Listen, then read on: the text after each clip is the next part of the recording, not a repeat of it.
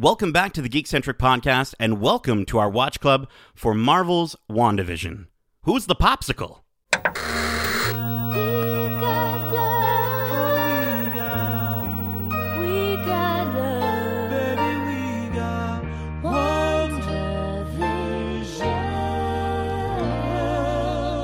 All right, welcome to Watch Club. My name is Nate, and the illusion is really breaking down with this episode titled On a Very Special Episode. We got Vision seeing things a little more clearly. We got a new dog, and we've got the return of... hold on a second. Is that the same guy from the movie? No.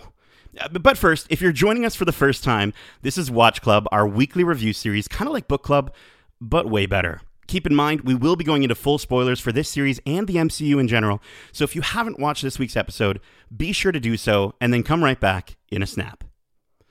Now, before we jump into the Hex, that's right, I said the Hex, let me introduce you to this wonderful cast of special characters joining me on the show today. As always, we have the jitterbug of joyful jazzercising, Justin Taylor Johnson. Oh, nice one. Yeah, I'm a jazzerciser. I'll jazzercise the heck out of this thing. You do the jitterbug a little bit? Yep.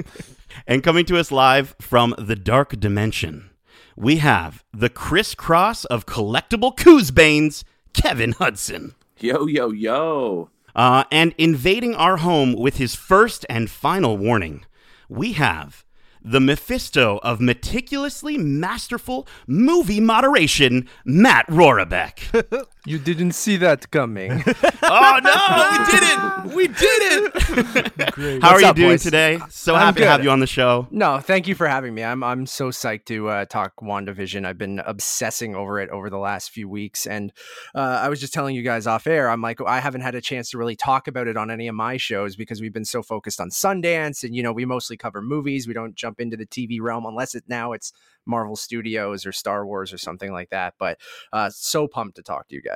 I mean, speaking of some of what you just mentioned, would you be able to let some of our listeners know who the heck are you? Who is Matt Rorabeck? Yeah, I'm Matt Rorabeck. I am the host of a trilogy of podcasts that you guys can get across podcast services. We do 3 shows with my co-host Eric Marchin, who is a film critic as well, called the Untitled Movie Podcast, Untitled Movie Reviews, and Untitled Movie Conversations.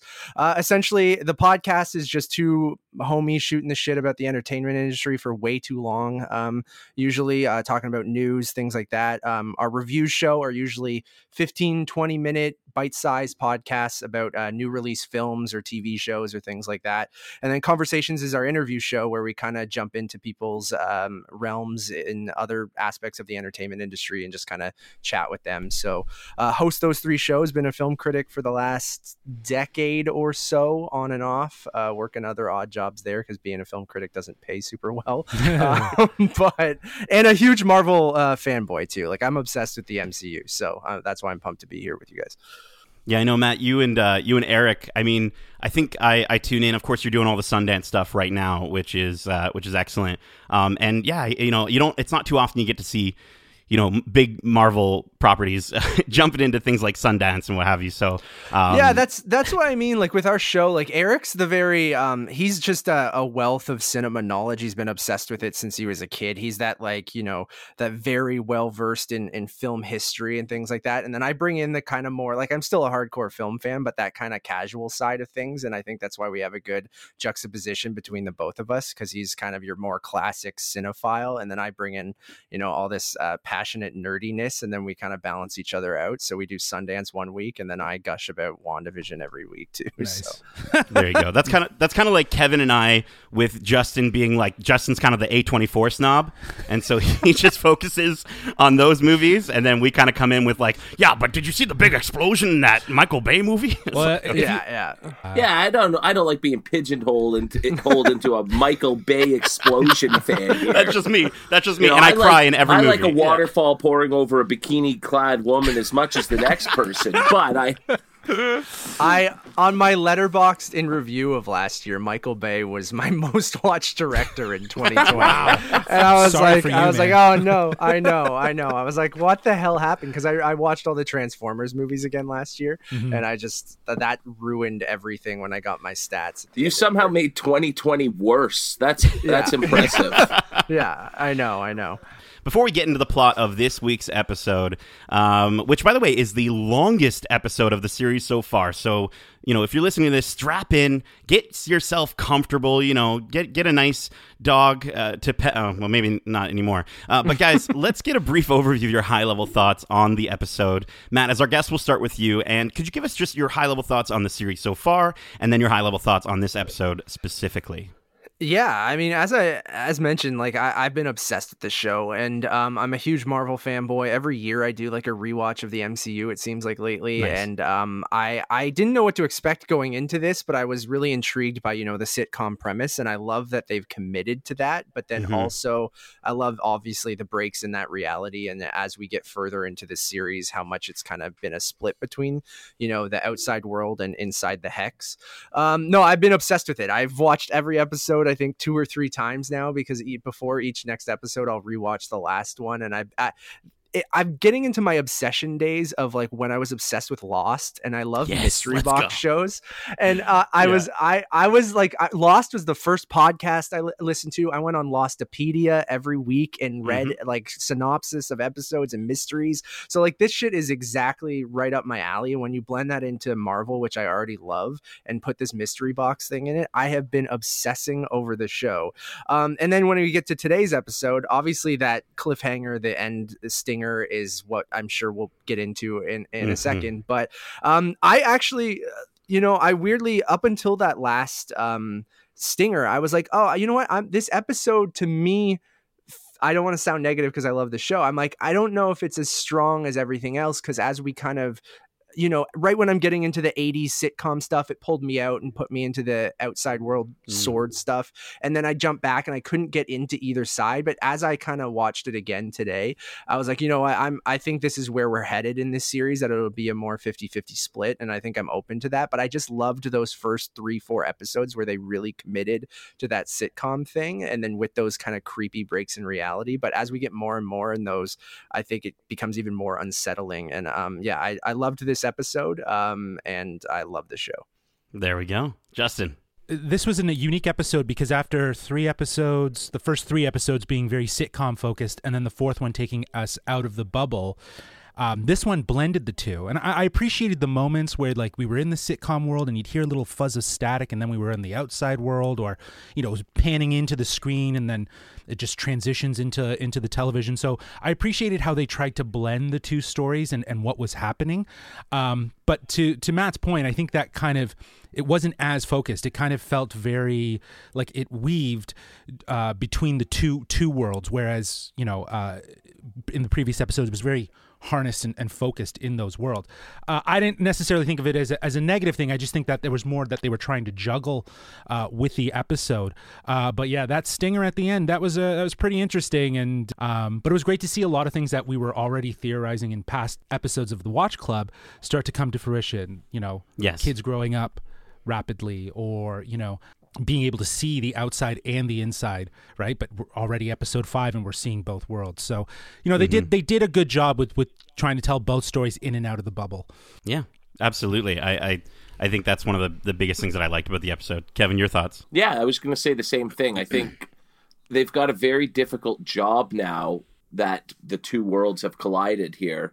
And I think they did a really good job of balancing giving us new information in both realms. And so we're learning about what's going on from 2 different perspectives. And I just think that's such a cool way to tell this story.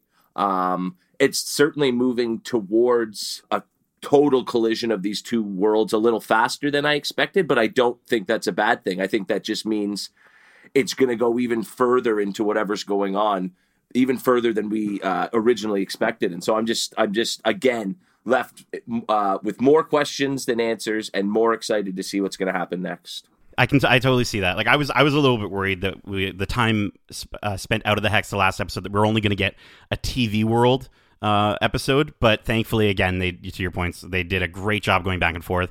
And it does seem like it's going to be the norm. To your point, Matt, going forward, that's what the show is. And I like that it's kind of settling in there. It's giving us the structure, right?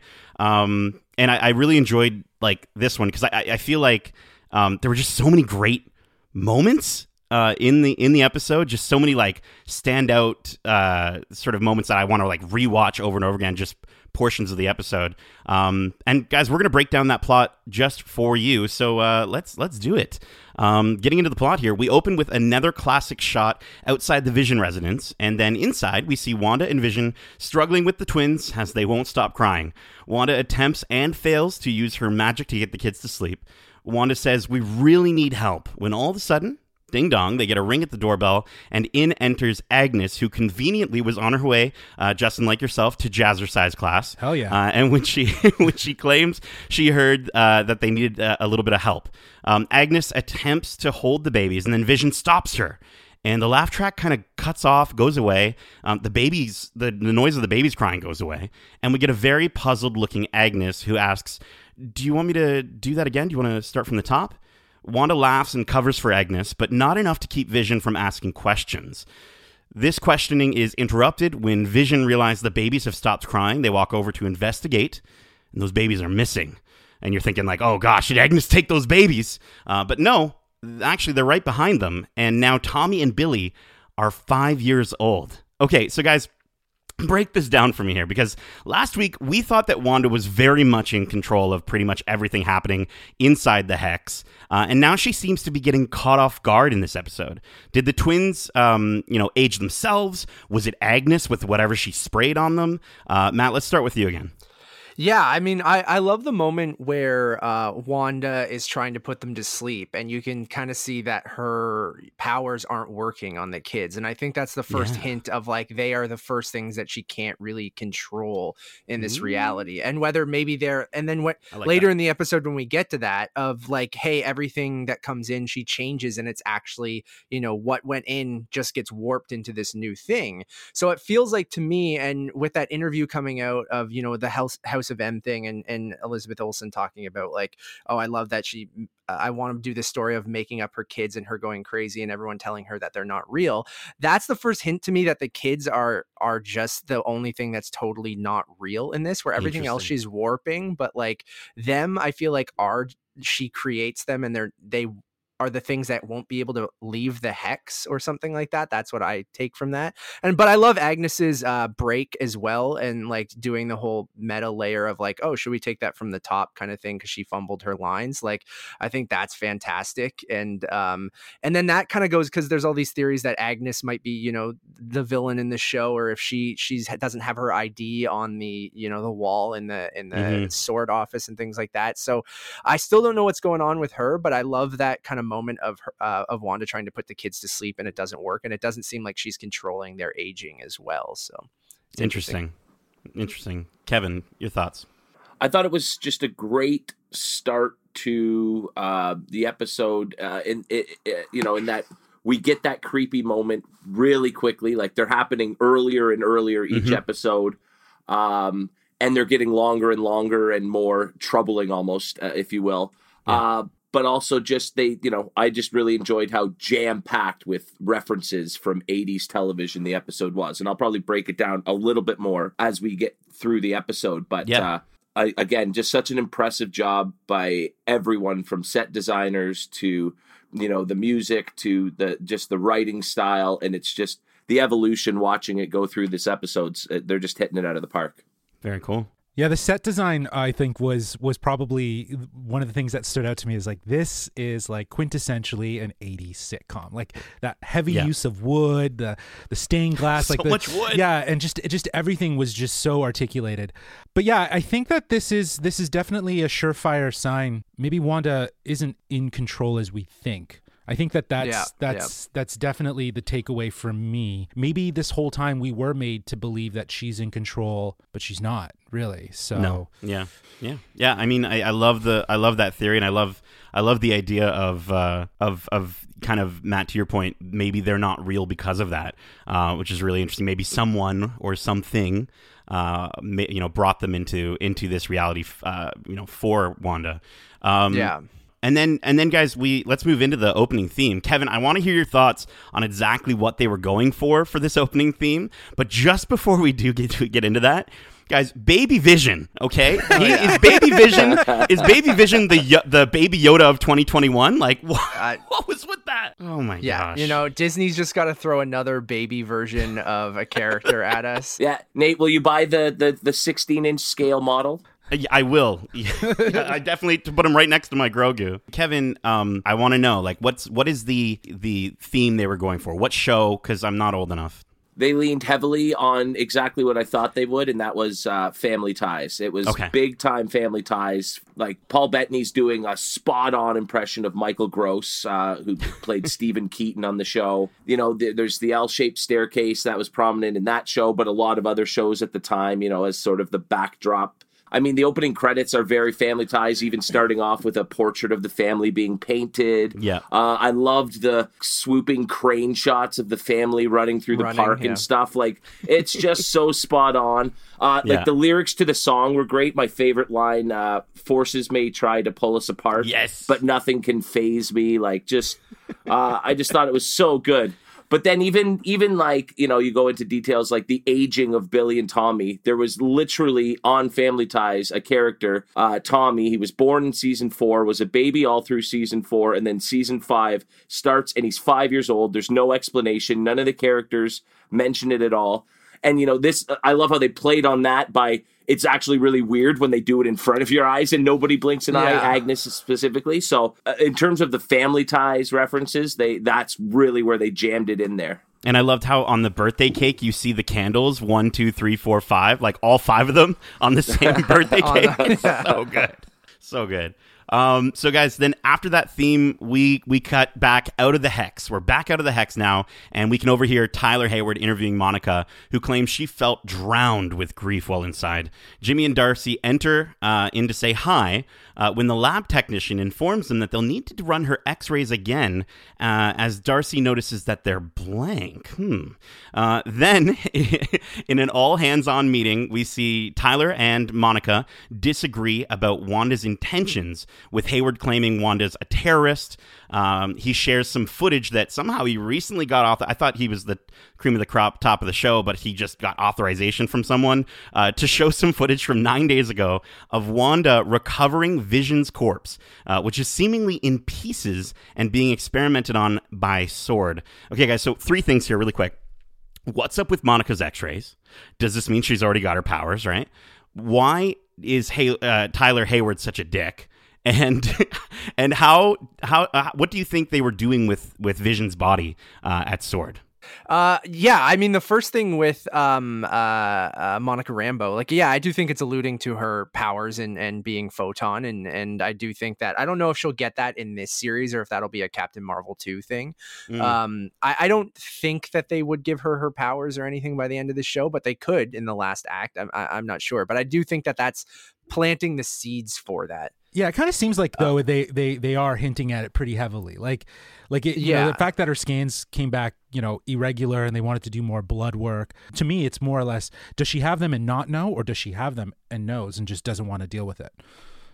Right? I don't know. Maybe that's a stretch. I could see that. No, I kind of got that by the way she kind of is like, we're done here. I don't need you to kind of look into this anymore. Yes. Like, let's go on like that. I kind of got that vibe too. And then when it goes to the second question with Hayward, I thought there was an interesting cut when Jimmy's giving his speech and they're kind of going back and forth. And then Jimmy's kind of alluding to Wanda being, you know, a good guy, and Hayward's no, she's a terrorist. And I like that cut where Jimmy goes, oh, he's such a, and he's about to say dick, but then it cuts to him saying terrorist. And I was like, that's interesting.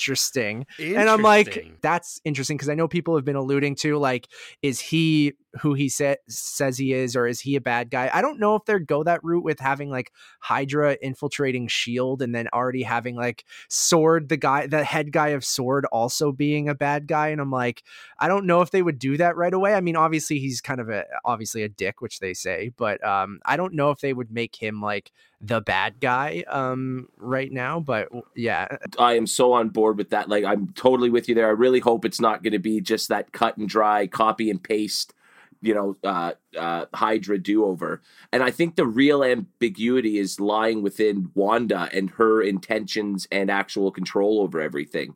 And so they're almost like diverting your attention in some ways to trying to find who the bad guy is, while also giving you little seeds like, is it Wanda? Is she up to no good? You know, that sort of thing. That's where I really felt the tug and pull through the whole episode came from. Yeah, I feel like he's 100%. His intentions can be questionable on different levels. I think in terms of Wanda, he's just looking at her as a terrorist, right? Because SWORD is this entity now that looks at all of these cosmic things as weapons, which is kind of ties in with the idea of what they were doing with Vision. Were they studying him and as a means of a weapon, or understanding the weapon capabilities, or were they going to engineer new ones? Who knows? But yeah, I think I think his actions are going to be questionable, but I really hope they don't lean too hard in giving him like a Hydra, or, you know, I could see him being like more affiliated with AIM, if that's how they bring in AIM as an affiliation with him being a part of that, or, you know, a covert agent of AIM. So, but yeah, it's hard. I honestly think he's just a typical like 80s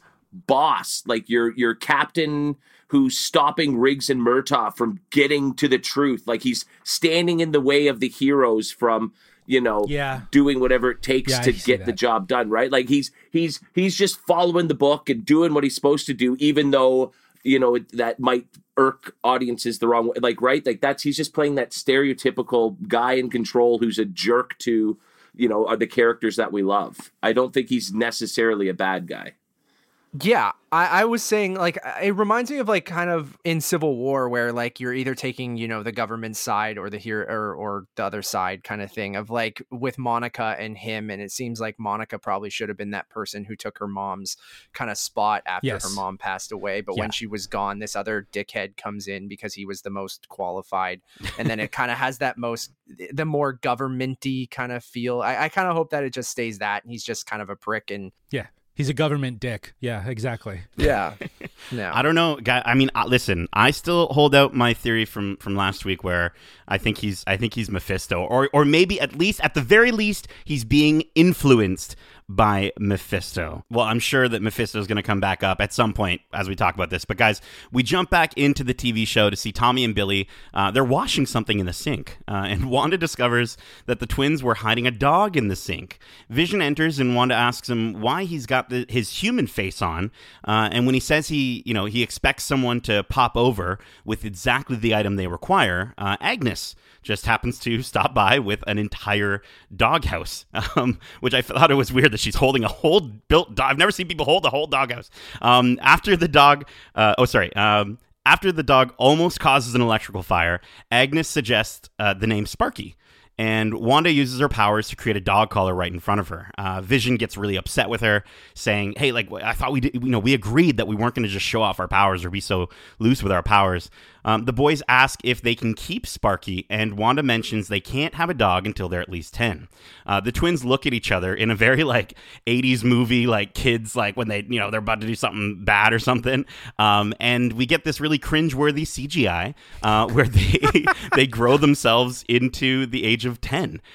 So guys, what's with the sudden change of heart with Wanda? Like, she clearly doesn't care if Agnes sees her powers anymore. And what did you guys think of the instant growth, Matt? Yeah, I like that Vision is starting to notice these things as we go along more and more as well, because he even alludes that like why he's in his human form is because he assumes that Agnes will, you know, barge in at any moment with the right thing for the scene. For the moment, for the moment. So I like that part of it. And yeah, I mean, I have no idea what's going on with her still. Like, I don't know if Wanda knows that Agnes kind of already knows or something like that, or if maybe it's Agnes is the one that is kind of doing some of this stuff. So that's why Wanda feels more comfortable kind of doing this stuff in front of her. But there's something off with her, obviously, or something like whether she's helping Wanda or, you know, she's hurting her. I'm not sure, but I'm still very intrigued, and I love Catherine Hahn. So yeah, oh, she's great. She's so good. Well, yeah, Wanda says herself, like at some point, right? Like she didn't even blink an eye when the kids, you know, aged 5 years, right? Mm-hmm. So I think like Wanda obviously knows something's going on, whether she's in complete control, whether she understands entirely what's going on. She knows something's going on. Yeah, and I think just like everything is, you know, incrementally speeding up and getting faster and faster and faster in terms of developments, I think so too is her getting fast and loose with the rules, right? It's like, you know, you'd expect it to have been a small gradual thing first and then her slowly slipping the veil off, but it was just a full like, okay, I don't even care anymore. The illusion's over. Let's just roll with it. Whatever's going on here.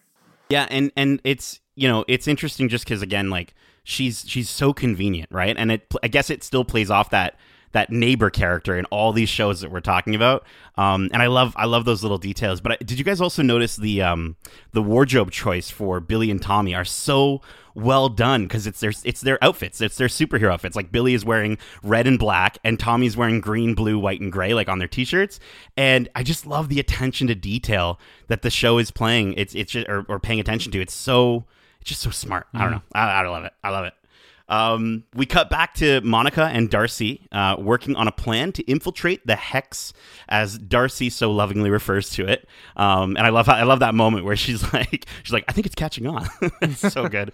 And I think that's the right use of that character. Monica claims she knows an aerospace engineer who'd be up for the challenge, and then we get this weird cut of her on her phone, like seemingly texting them. We'll get to that in a second. Jimmy asks about the twins and where they came from, and Monica states that they are Wanda's kids. They discuss just how powerful Wanda is when Jimmy states, well, Captain Marvel is just as powerful. Then Monica dismisses that discussion, just like right away, almost too quickly. And they proceed to the lab, where they discover that Wanda doesn't create everything that's in the Hex, but rather she alters these things that are coming into the Hex and keeping some semblance of their normal state.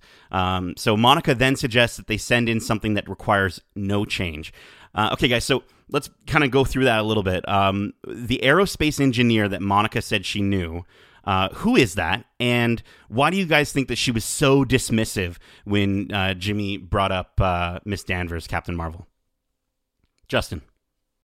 I don't know who I think it is. I know that the thing that they sent through, it had a Stark logo on it. So it was a piece of hardware from the 80s that Stark Industries built. Yeah. Would it be cool. Someone like a Rhodes? I don't know, right? But you're saying that was what I was thinking. Yeah, but I don't know. Like I think Kevin seems like he might know the answer to it. I'm sure Darcy told you. No,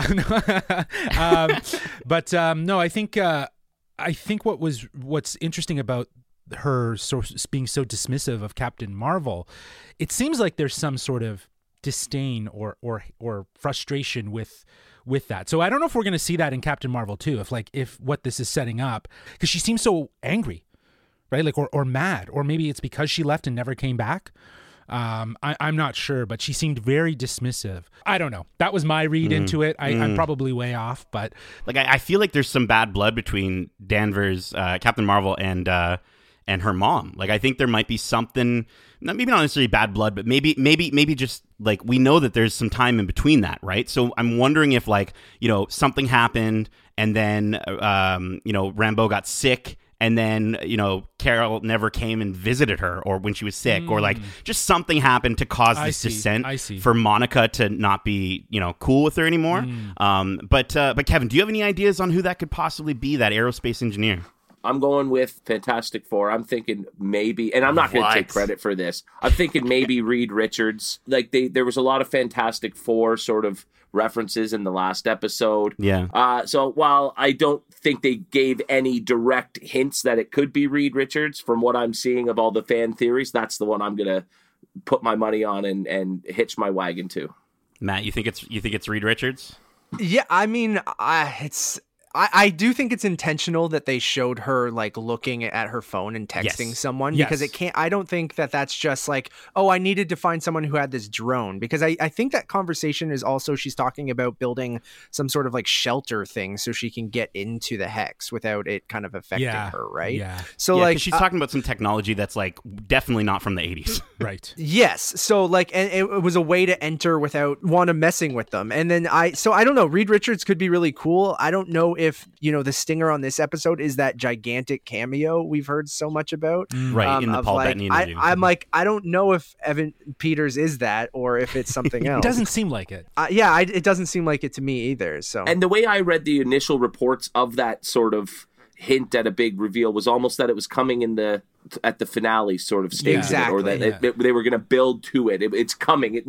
It wasn't implied that like next episode you're gonna, you know, Yes, you're gonna exactly. get the big reveal. Yeah. I think they're just starting with sort of, you know, giving us real shocking moments. And to go off of like that, right? Like the rumors that you're talking about, Matt, there was an interview done, I think it was Paul Bettany, that sort of said like he's so excited that there's going to be this character show up on the show, or actor show up on the show, that's like this thespian, this actor among actors, and it's definitely not Evan Peters. And no offense to Evan Peters, I'm sure he's great, but I think he's talking about Don Cheadle, man. Like, No. I think it's Rhodey. I think it's. Here's the I thing. have Here's the two thing. theories about No, who that listen. could be. It makes total sense that it's Rhodey because, Yeah, Civil you know, War.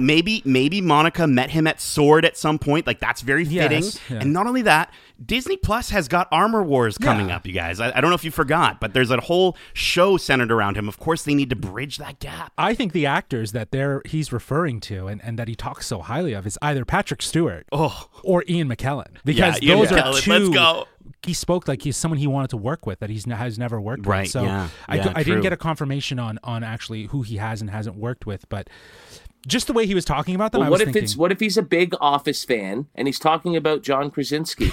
I'm just saying. As Reed Richards, I'm with you, dude. yeah, I'm with yeah, you. that could be true. No, I mean the Reed Richards thing. Besides, yeah, he did allude to somebody, and it's like, who could he be talking Someone that to? That was he almost feels the like most. it's an honor and he's proud to. And Yeah. both of those actors are, you know, if you can afford yourself just a scene with them, right? And as an actor, you could end your career and be happy, right? So, you know. My good friend Mike Hogan, listener of the show, actually going to be joining us in an episode or two for a watch club. His theory is that it's Benedict. He's thinking it's Benedict Cumberbatch, but he's also very tentative towards that belief simply because that wouldn't be all that mind-blowing, He's right? acted with Benedict in a play and in another movie in England. Oh, yeah, okay. Yeah. Okay, I good, could okay, see cool. Strange showing up. Oh, I just like 100%. Strange showing up. Like Yeah. wouldn't I think would be cool, and I could see that in that last act to set up, even if it's a post credit stinger on the whole series. There you go. But I don't know. The one thing I did want to say on the Ian McKellen and Patrick Stewart thing, I'm like, is that bringing too much of the Fox X-Men universe in? Because like No. the end of this episode, no, okay, maybe not. I don't know. Like I think it's cool. Don't get me wrong, but I don't even know if the thing at the end of this episode is like actually like doing what we might think it is doing. But We'll I get don't there. know. We'll get there. You know, we'll have to definitely crunch some numbers on IMDb and see if who Paul Bettany has or hasn't acted with. We'll have to use our computers and maybe some computational services. As we get back to the Computational Services Incorporated, we see Vision helping the office set up their first computers when suddenly they receive an electronic mail, as Norm puts it, from Dr. Darcy Lewis regarding the anomaly that they're all trapped in. The entire office reads it in sync, like some sort of strange cult, very similar to For the Children. They laugh it off afterwards, and then when Vision decides to bring Norm or Abilash, I think I'm pronouncing that right, back to reality, he's terrified. He doesn't know what day it is. He claims that he has to call his sister, who's looking after their sick dad, and he tells Vision he has to stop her. Vision then restores him back to Norm. Guys, before we move on, we do have a write-in question from Darcy. No, not Dr. Darcy Lewis, but Darcy Hudson, who we actually had on last week's episode, who writes in just like you can and asks, who do you think Norm is talking about when he's freaking out saying, just make her stop? Is it Wanda? Or is it Agnes? Or is it maybe Dottie, who he says, AKA possibly Mephisto, ? Darcy, thank you so much for that writing question. What do you guys think? I mean, it's got to be Wanda, right? Or is this some sort of misdirection from the writers? Justin? I think that's exactly what it is. It kind of goes back to what I was saying at the beginning of seeing that she's kind of not as in control as we might think. I think this is sleight of hand, right? We assume because on the outside world, they're assuming that Wanda's in control. Monica thinks Wanda's in control. But what if there's someone that's working Wanda, an Agnes, an Agatha, working Wanda so that she looks like she's in control? So that it looks like she's doing everything, so that everyone thinks that she's the enemy, so she can be behind the scenes controlling it. Now, what's her big takeaway? I think Darcy mentioned it last week, and thinking about it more and more, it has to be the Mind Stone. There has to be some sort of connectivity of the fact that she might have regenerated this Mind Stone, or the children. is the other thing, because the 4 children was pretty predominant, and For the Children was pretty integral. So I think Norm's talking about Agatha, and we think, because everything that we've seen, it's going to be Wanda. Further down to the end of this episode, there's more that hints at that. I do think that even the Agatha stuff is possibly misdirection, where they kind of want us to think that she might be the bad guy, but she might actually be kind of helping Wanda, and that's why she keeps showing up all the time. And instead of showing up to be, she's trying to nudge her in the right direction, not the wrong one. That's very interesting. That's kind of what I feel like they want you to kind of think, that, you know, she might be the villain or doing something evil. But like, I actually maybe think that she's still part of this trance, but she maybe also has powers, because I know some theories say that she's possibly Agatha, like a witch in Marvel Comics, I think. Agatha and Harkness, then which is actually someone who's helped Wanda like throughout, like, I think, right, instead of being a villain. So like, I could think that it could go that way. I don't know. That's what. And then I don't think that it is ultimately talking about Wanda. So whether it's Dottie or, you know, as Mephisto or whatever, but I just have this weird feeling that Catherine Hahn, like, it would be almost too obvious for her the reveal for her to be the villain. And not that they're trying to, like, you know, but I mean, they've done a good job of keeping us guessing and you know, talking each week going, what the hell is going on? Yeah, no, like like we keep saying it, or at least I know I mentioned it earlier. It's that ambiguity about what are Wanda's true intentions, what is she actually in control of, what is she actually aware of. And I just think, if it really is just as cut and dry as Wanda is keeping these people prisoner and basically torturing them through mind control, that really just makes her the bad guy, right? Like, yes, terrible things happen, but is that justification to, you know, be an outright villain in your actions, right? So there's obviously more going on than just a simple, sort of controlled aspect by Wanda, because again, like I said, if she is just outright doing this because, oh no, I lost vision, it would strike up my biggest issue that I have with the show. It's probably the only issue I have with the show. I've just never seen them as this amazingly powerful couple that, you know, we're supposed to be super invested in. And so this is a lot of effort she's putting in to a relationship that was on screen for 20 minutes total over a couple movies. That's just my biggest thing, is that you've had 22 movies and they spent 15 minutes of those 22 movies setting up this, you know, timeless romance where she'd do anything to get it back. And so that's just my big thing. So again, her to be doing what she's doing for that would make her just a bad person. So I don't think that's what they're going for. To your point, Kevin, I think it speaks to the idea of how much movies are really integral for specific stories, and we don't get to see the nuances of relationships in that building. And this is why a TV show like this exists, so that we can see those nuances. Going back to their relationship, like I agree with you that, like, we didn't see a ton of them being, you know, in love. We saw it in Infinity War, right?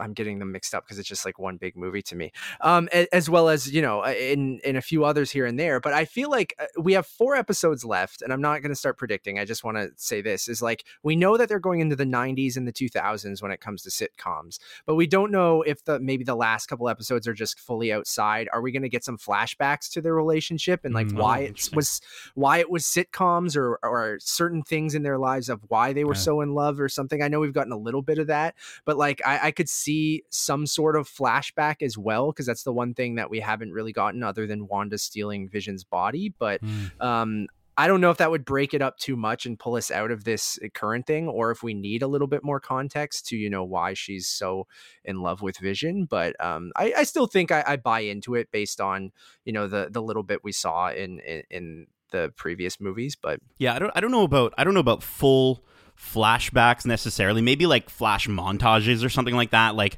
as she's going through like the final act of the final episode or something like that, that just really, you know, pushes home. But yeah, no, I hope that we do get a little bit more context in that way, whether it be through the show or maybe even future films. But guys, after that, we get to see a lovely scene with Billy teaching Sparky some new tricks, which I thought was interesting because Billy, being Wiccan, is he's got Wanda's powers, right? He can manipulate people's minds. So like to see him just teaching a dog tricks like so quickly, like I don't know, I thought that was interesting. And then the two kids realize that their dad isn't there on a Saturday. So after questioning Wanda, she shares a cute, cheesy 80s TV moment about family.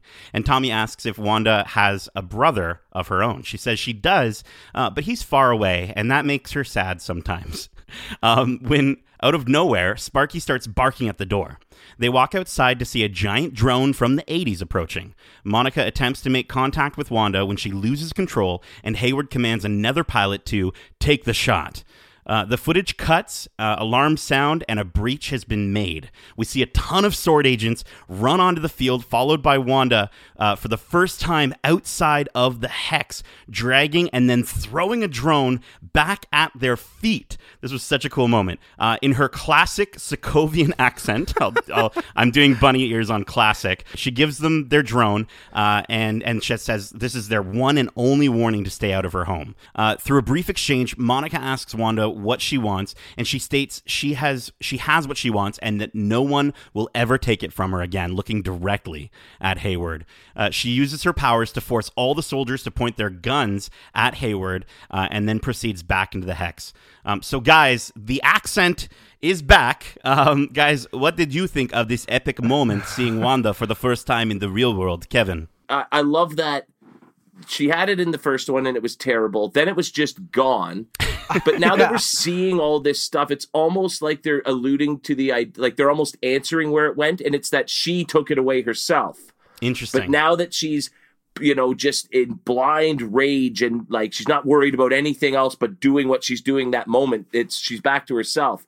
But it was a lot better, a lot more subtle. It was a lot more natural sounding. Yeah. And so I thought it was well done. Yeah, she's definitely owned the accent a lot better over the years that she's done it. But it was alarming because, like, to me, then it just kind of clued into, like, so she's a character then. She's literally a character in her own sitcom. In those sitcom moments, she does not have that accent at all. You'd never have a sitcom mom with an accent. Right, exactly. On American television, never. Yeah, I mean, I thought it was a little bit alarming. It also kind of gave me the idea or the thought of like, is that actually Wanda then? Like, because Wanda, I don't know, for me, right?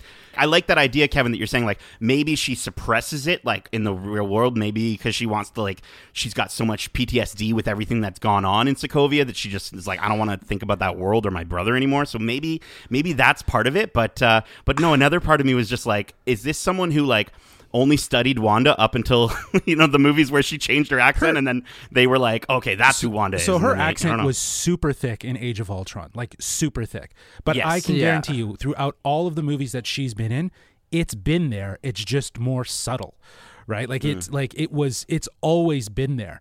And it was interesting after watching so much of these episodes without that accent to just see it come back. Really alarming. And I think that's obviously purposeful because of, as Kevin mentioned, she's playing a character and you wouldn't have an accent on a sitcom mom. That's probably why it's more jarring to us. But I did love that. I did love that moment of her coming. I didn't think she would like leave the Hex this so early in the series.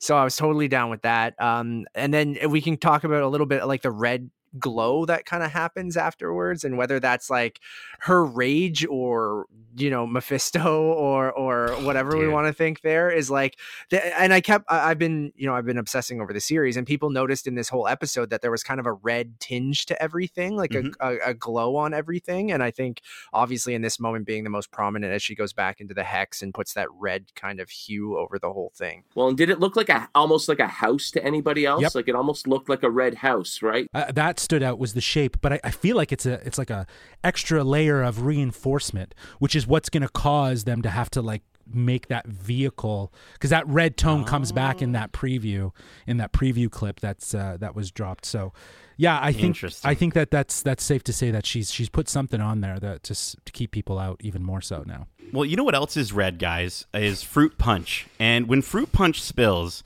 You know what really helps? You need some Lagos paper towel. So after that scene, guys, we get the scene, the ad. I'm so happy that commercials have come back, because in the previous episode I was like, are they gone? They're not. They're here to stay. Did you guys catch the sad and dark reference from this ad, Justin? Yeah, 100%. Like, that's Lagos is the African town or city, I guess, where they had the attack in Civil War, where she was held accountable for killing all those people in that, I guess it was like a medical facility or something like that. But anyways, I just loved the tag at the end, which was for when you make a mess that you didn't mean to make.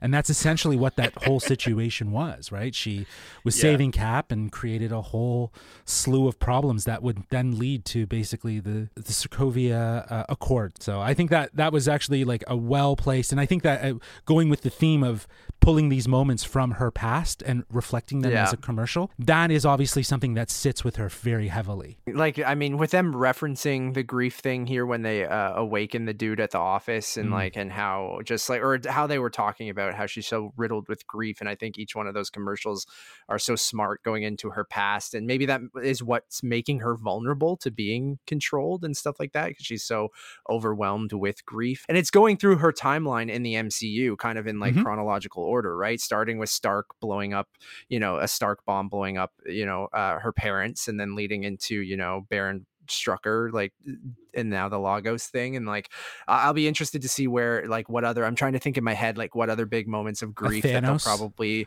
pull in. Yeah, there's got to be like a Thanos thing or a Vision kind of thing of like a Thanos killing him and getting the Mind Stone. I'm calling it. It's going to be a 90s commercial with two kids playing with some action figures. Yes. And then there's like, with head crushing a power or something. And it's like going to crush the head or something. I don't know. Well, I just think another interesting thing that they're sort of hiding in these commercials is the references to the Infinity Stones. You've got the toaster representing the Power Stone, the watch representing the Time Stone. You've got the Tesseract-shaped bath powder in the third episode representing space. And then it was almost like the red liquid was like, the ether, oh, that's so cool. The reality stone. And so I think, if anything, we'll get 2 more sitcom like style episodes with commercials. Well, very cool. Then, guys, we cut back to see Tommy, Billy, and Wanda searching for Sparky when they discover Agnes holding him dead and wrapped up in a blanket. The twins consider aging up to run away from their sadness when Wanda tells them to stop and lets them know there are rules in life which can't be changed. Vision comes over and embraces the kids. Later that night, Vision returns to the kitchen after burying Sparky and confronts Wanda, telling her he spoke with Norm and unearthed his suppressed personality. Wanda attempts to roll credits when Vision follows Wanda into the next room, yelling at her, which I just thought was such a great performance. The credits cut, and the two float up in the air, and they're ready to throw down. They calm down a bit, but Vision won't stop asking questions, and Wanda claims she doesn't know how any of this started. Vision tells her what she's doing is wrong when a sudden ring at the doorbell catches their attention. She opens the door to reveal Evan Peters' Quicksilver from the X-Men universe. I thought it was, I was like fist pumping. I was jumping off the couch. It was so cool, guys. What do you think? Is this the first official X-Men character in the MCU? Matt, your thoughts? I do. I don't think it's like a manifestation of him or anything. Like, I actually do think that they ripped him out of the multiverse and brought that version of Quicksilver in. Because I do think this whole show, obviously, we know it leads into Doctor Strange and the multiverse of madness and things like that. So I really do feel like as these episodes go on and we get into that final act, more multiverse stuff is going to be happening, which is, I think, maybe even what we alluded to before, another big cameo from somewhere. It could even be a Spider-Man cameo setting up Spider-Man 3. Yeah. Like, I would be like, if they're trying to save like the Andrew Garfield or Tobey Maguire thing for this, and that be the big thing at the end of the series that sets up Spider-Man 3, and then that sets up Doctor Strange, I think could be really cool. I mean, but it was such a cool moment. And I do think that it is that character ripped out of that universe and someone brought him here that wasn't Wanda. Yes. Yeah. Yeah, I think that's the importance of seeing Evan Peters in this, is that it's the multiverse. It's literally hinting at the multiverse. It's not the fact that Darcy follows up when she sees on the TV who's at the door. She says she recasted. So it's like it's really to me that line alone just even hints at the fact of the multiverse. But yeah, I think the thing that he says after too, who's the popsicle, right? When he sees Vision. So does he know that he's dead? Does he see, like, he must recognize that he's dead? Like, because like you've heard that before, a dead person being described as a popsicle, right? As a popsicle. That's I associate. I'm like, does he see that he's dead? Does he know that he's dead? That's a fairly nonchalant way to ask who that dead dude standing in the living room is, if that's the case. Yeah. So Kevin, is this? I think he goes by Peter in the X-Men universe. Yeah. Is this Peter? I'm not even sure that it is. I think it certainly could be, and I'm all for it. It's an exciting way to, give us the inevitable. We know it's coming, and so if this is their first introduction to that, they couldn't have done it in a better way. But I almost think it's like a tease of it, and it's more of like a sort of Deadpool-y fourth wall joke that won't actually go anywhere, but is fun while it lasts and just sort of prepares us for when that multiverse theory sort of comes to fruition. But if that's how they're going to do it, I'm fine with it, because I mean, that character, that iteration of Quicksilver is the best thing from an X-Men movie. Yeah. Absolutely. But guys, let's kind of wrap things up here and kind of maybe give, before we give our predictions as we normally do, I'd love to get your final thoughts and review score for this episode specifically, which for this episode obviously is on a scale of 1 to 5 Lagos paper towel rolls. So Kevin, let's start with you. Your final thoughts and review score. As I said right off the top, I think it's such an ambitious idea, and they're trying to bring so many new ideas into a comic book movie sort of environment, and it's palatable for the most general viewer, but also just riddled with little hints and clues for even the most fervent diehard fan. And I just think it must be such a difficult task to find the right balance. And I think they're doing it brilliantly. And then to do that while also having this interesting formula of paying homage to television itself through a television show, like, it's just so layered and so well done. And the culmination of this episode, of all of those aspects really coming together for the first time, being done so well, makes it my favorite episode of the season, which means I have to give it the highest score I've given to an episode so far. And I don't want to go full perfect scores yet. So I'm going to give it 4.7 out of 5 Lagos paper towel rolls. There you go. I got a big mess on my hands after that episode. But some people used, a couple squares maybe. I hear you.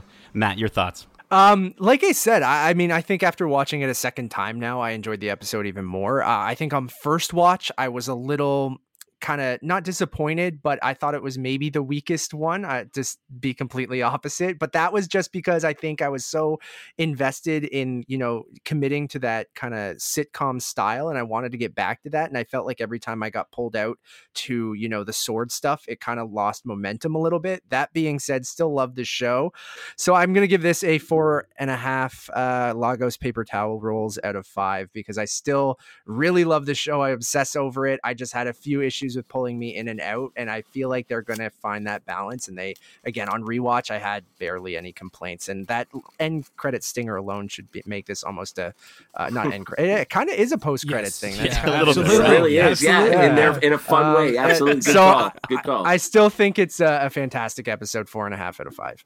There you go, Justin. I think I'm going to go 4.5 Lagos paper towel rolls out of 5. Nailed it. Yes. So yeah, I think this was good. I appreciated the fact that they're trying to meld the two worlds together, and they did that. I think in an effective way that allowed us to experience inside the bubble and outside.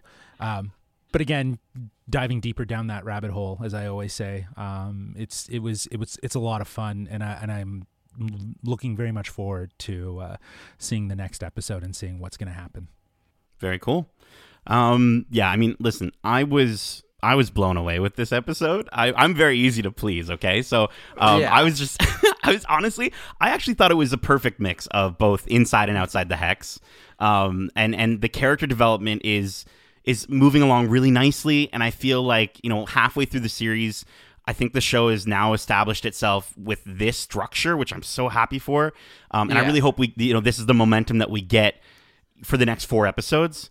We had another, again, incredible group of performances this week, and I think the highlight coming from Paul Bettany in that last scene where they get in that fight was just like I literally I had to stop. I paused it because I was just like, wow, that's a powerful performance. Yeah.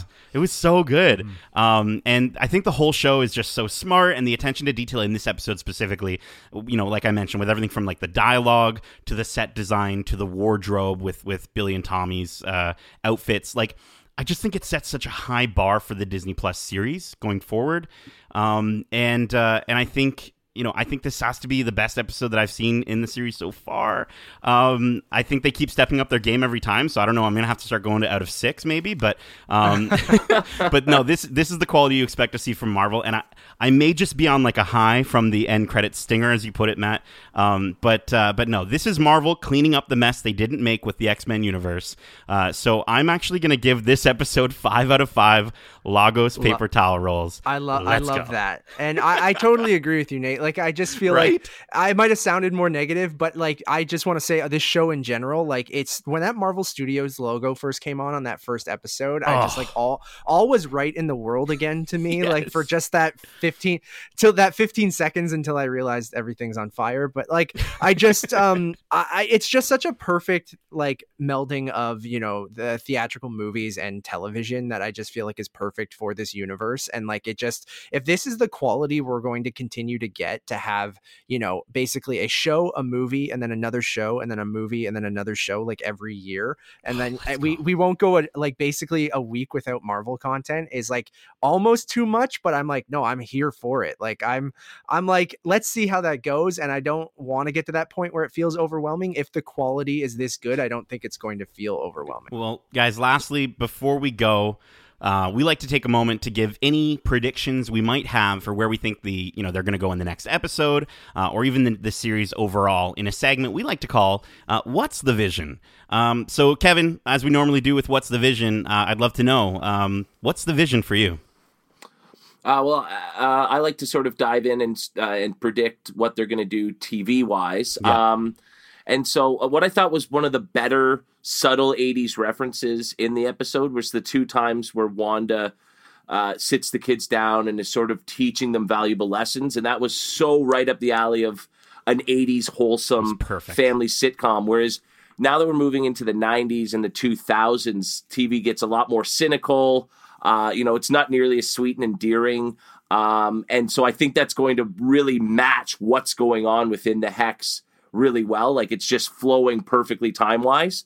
I was trying to think of 90s shows, and you've got shows like Saved by the Bell and Small Wonders, which had characters with robots. Is there anything there? I doubt it. But Matt, you mentioned a potential flashback episode, and I actually have a note here, and I remember a lot of what if flash forward episodes, but also a lot of how did we get here flashback episodes happening in the 90s. There were every sitcom or family show, whatever, seemed to have those look back and look forward episodes. And so I think we might get a blend of that sort of aspect. So if we're sticking with the 90s, I don't know, are we going to get home improvement, Family Matters, that sort of thing?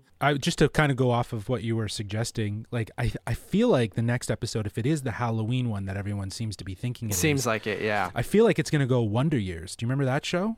The Wonder Years kind of stuff? That was more 80s, though. That was big time 80s. Was it? I thought it was early 90s. I remember being young watching that, grade 2 in 92, watching that sort of stuff. Maybe reruns. Yeah, maybe reruns. So.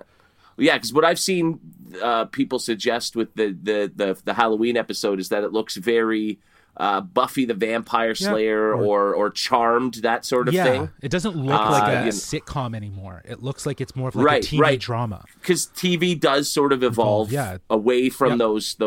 Yeah. I want, if I'm looking for one thing, because I got my swinging kitchen door, as we said. Yeah. If I get one thing from the 90s, I want a character to have a catchphrase in the episode. Did I do that?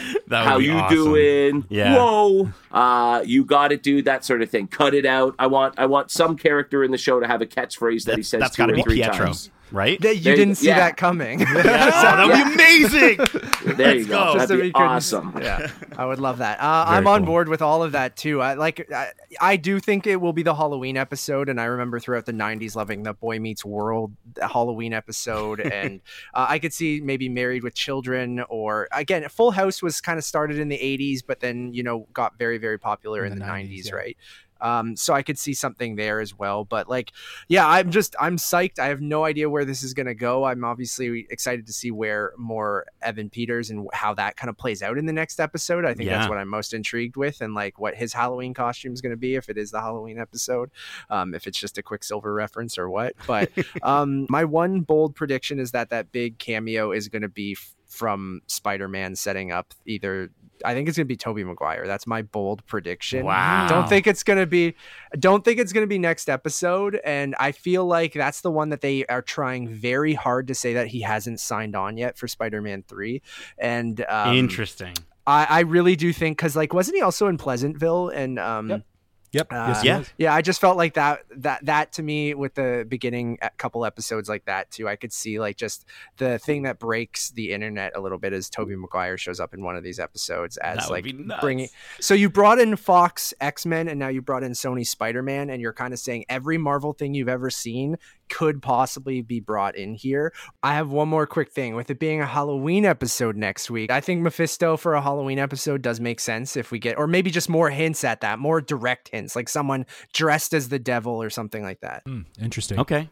Justin, your thoughts? I do think that, there's still a lot to be said about Mephisto being involved in this, as being the sort of master puppeteer of all of this whole thing. And now just thinking about, with Matt's already suggested in the episode that maybe Agnes is Agatha, but is maybe trying to help her, or is in some ways being wielded negatively to then impact Wanda, is another thing. I'm not sure, but, and I think, I think it would be really great if they had Ian McKellen show up, right? Or a Patrick Stewart. I think that would be really interesting. And because it is the multiverse, they don't necessarily need to stick around, but it could be the signifier for the audience to understand who that character is, even if it was just a slight little bit of cameo. So I don't know. It'll be hard to see, but I'm excited. I'm ready to go. Let's do this. I made a prediction that I thought the series would end with Wanda having to choose between her kids and Vision, and who to bring into reality.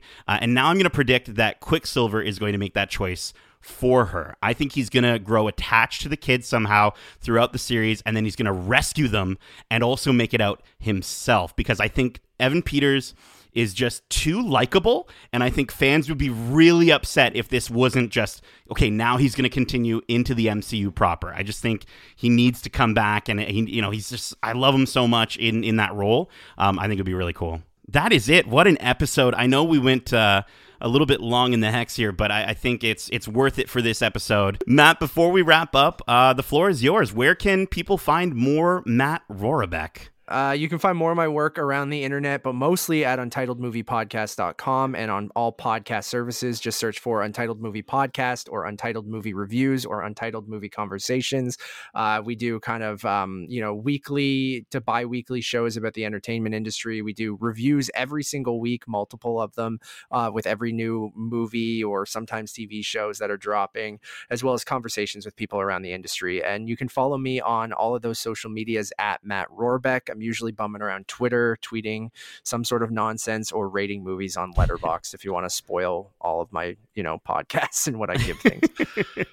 Very cool. Yeah, I love following you on Letterboxd. It's a great way to, just quickly catch up and see what you're watching. See my trash movie tastes. Yeah, listen, the thing is, it's so funny because I'll message other people about like a review that I'll see that you do, and I'm like, oh, maybe I should stay away from that. And they're like, what are you talking about? It was great. And I'm like, oh no, like Matt said, he seems to think. That's why I love film criticism, really. Yeah. Like I'm a big proponent of it's all subjective, Yes. and it doesn't really matter what I think or any critic thinks. You should still go, if you're interested in something, seek it out yourself. Right. You might Yeah. find someone like the people who listen to your guys' show. You find people people who, you know, you align with for the most part, and you go, oh, okay, Nate really liked that, Justin really liked that, but it's just really up to you. So I'm like, I don't know, who the fuck cares what I think, but I appreciate that people listen, but I'm like, go, like, if you're interested in something, you know, seek it out yourself. And I hate, you know, film critics and people that are all hoity toity and think that they're smarter than everyone. And like, no, my opinion is correct. It's like, no, it's your opinion, dude. So that's what I love. And that's what I hope to bring to our shows. If anyone who hasn't, you know, listened to our shows, that it's just, you know, I'll tell you what I think, but ultimately, like, who cares what I think? Yeah, that's not selling myself very well. Yeah. And I would also say that The Last Jedi is a great movie. Guys, that's it. That's it. We hope you enjoyed this week's very special episode of Watch Club. And if you did, make sure to subscribe to us wherever you like to listen to podcasts. Of course, you can tune in next week to hear our thoughts on episode 6, where we'll have even more to discuss and even another special guest. Somebody ringing at the doorbell right now. I'm going to go check and see who it is, you know? But guys, also, if you don't know, we have more than just Watch Club. Of course, we also have our regular episodes of the Geek-Centric podcast, with our 3rd episode up right now, where Kevin challenged us to some really, really great trivia, Marvel trivia, so you can play along as well, and you can definitely write into the show and let us know your score, as well as if you have any questions about WandaVision or any statements or anything you want to ask us.